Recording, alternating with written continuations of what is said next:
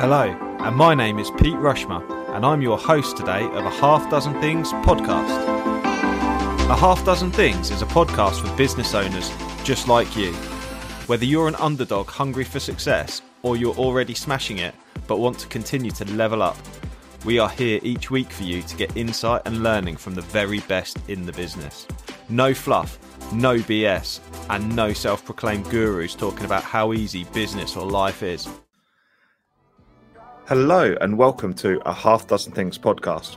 In today's short RUSHcast, I'm going to be talking about the proposed changes to driver licensing that have been brought in sort of early in September or have been suggested early September. Today I'm recording this on the 15th of September and it's due to go out this Friday on the podcast. And last week we heard certain suggestions from the government around the changes to driver licensing to enable us to reduce the challenge faced by the HGV driver shortage. The government continue to be keen to train up people who are based in the UK rather than opening up HGV driver roles as part of a authorised EU people coming into the UK to carry out that role. So what is it that they're looking to do?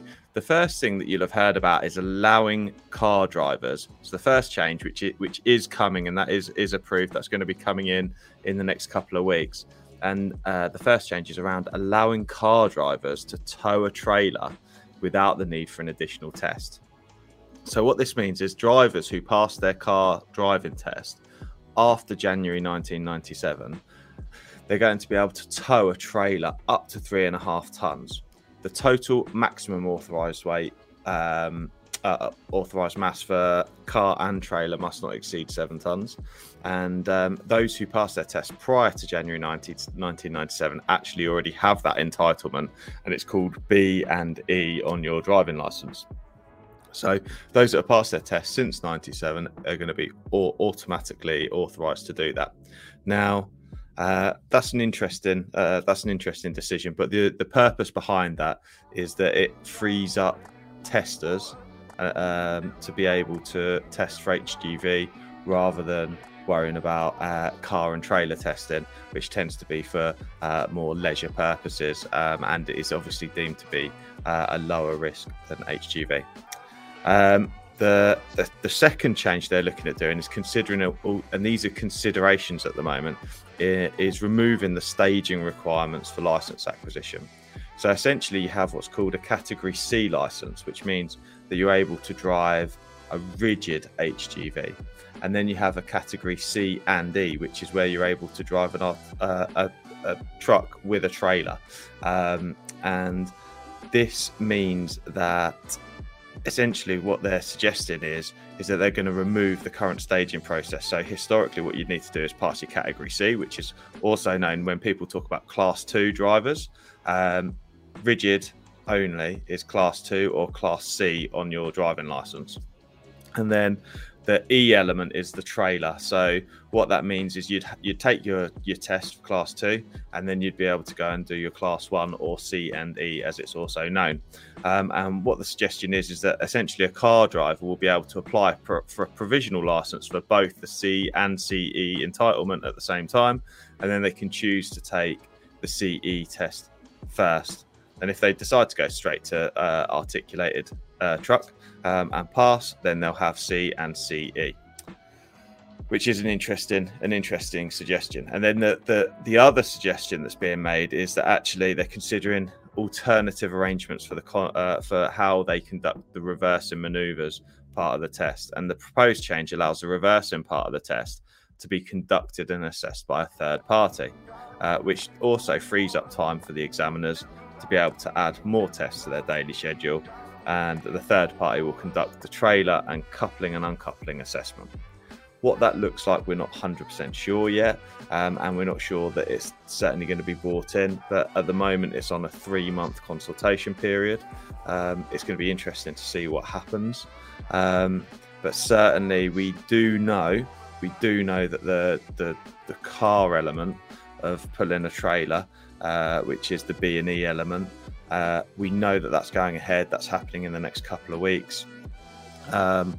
It's interesting that car drivers who passed their test prior to 1997 would have had that automatically, and then they decided to bring it in the interest of road safety. So it's interesting that the decisions have been made to reverse that, to be able to open capacity for testing for HGVs. However, the changes from an HGV point of view, they are at consultation at the moment. We're not 100%, or at the stage of recording this, we're not sure, but I will update you in due course. I think it's interesting how the approach has been taken to the HGV driver shortage from a road safety point of view. It's interesting that we've had relaxation in driver's hours rules. Now, driver's hours rules are there, and drivers will face usually a penalty if they get those driver's hours wrong, and they're there for two reasons, and that is in the interests of road safety, and the other is in fair competition. Now, if the driver's hours change across the board, then the fair competition element is universal anyway. But it's interesting that there's a choice been made there in sacrificing road safety for enabling drivers to extend their hours to continue about their work. And then we're looking at a further, further reduction potentially in road safety with the driver licensing requirements. All that I can say for people listening is I would suggest that now more than ever is important that we carry out driver assessments and pre-driver starting assessments, making sure that drivers are safe to go on the road. The traffic commissioner and the DVSA, when they pull drivers over, will expect them to understand the rules. They'll expect them to know how to do driver walk-around checks. They'll expect them to be within the driver's hours limits. Now, if the standard of testing is reduced, it puts more onus back on operators to ensure that they've got safe drivers. So one of the recommendations we'll be passing on to our clients at Flagship Partners will be to ensure that they are thoroughly checking competency for drivers, because essentially the onus is going to be back on you as an operator.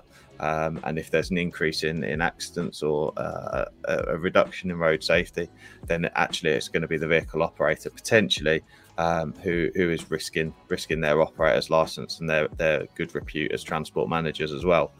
So they're the recommendations from me. At the moment, it's guidance. If anyone's got any questions or would like to speak to me, I'm more than happy for them to get in touch. I hope this has been a useful podcast. And please do get in touch with me if you've got any questions, and I'll catch you again next week. Take care now.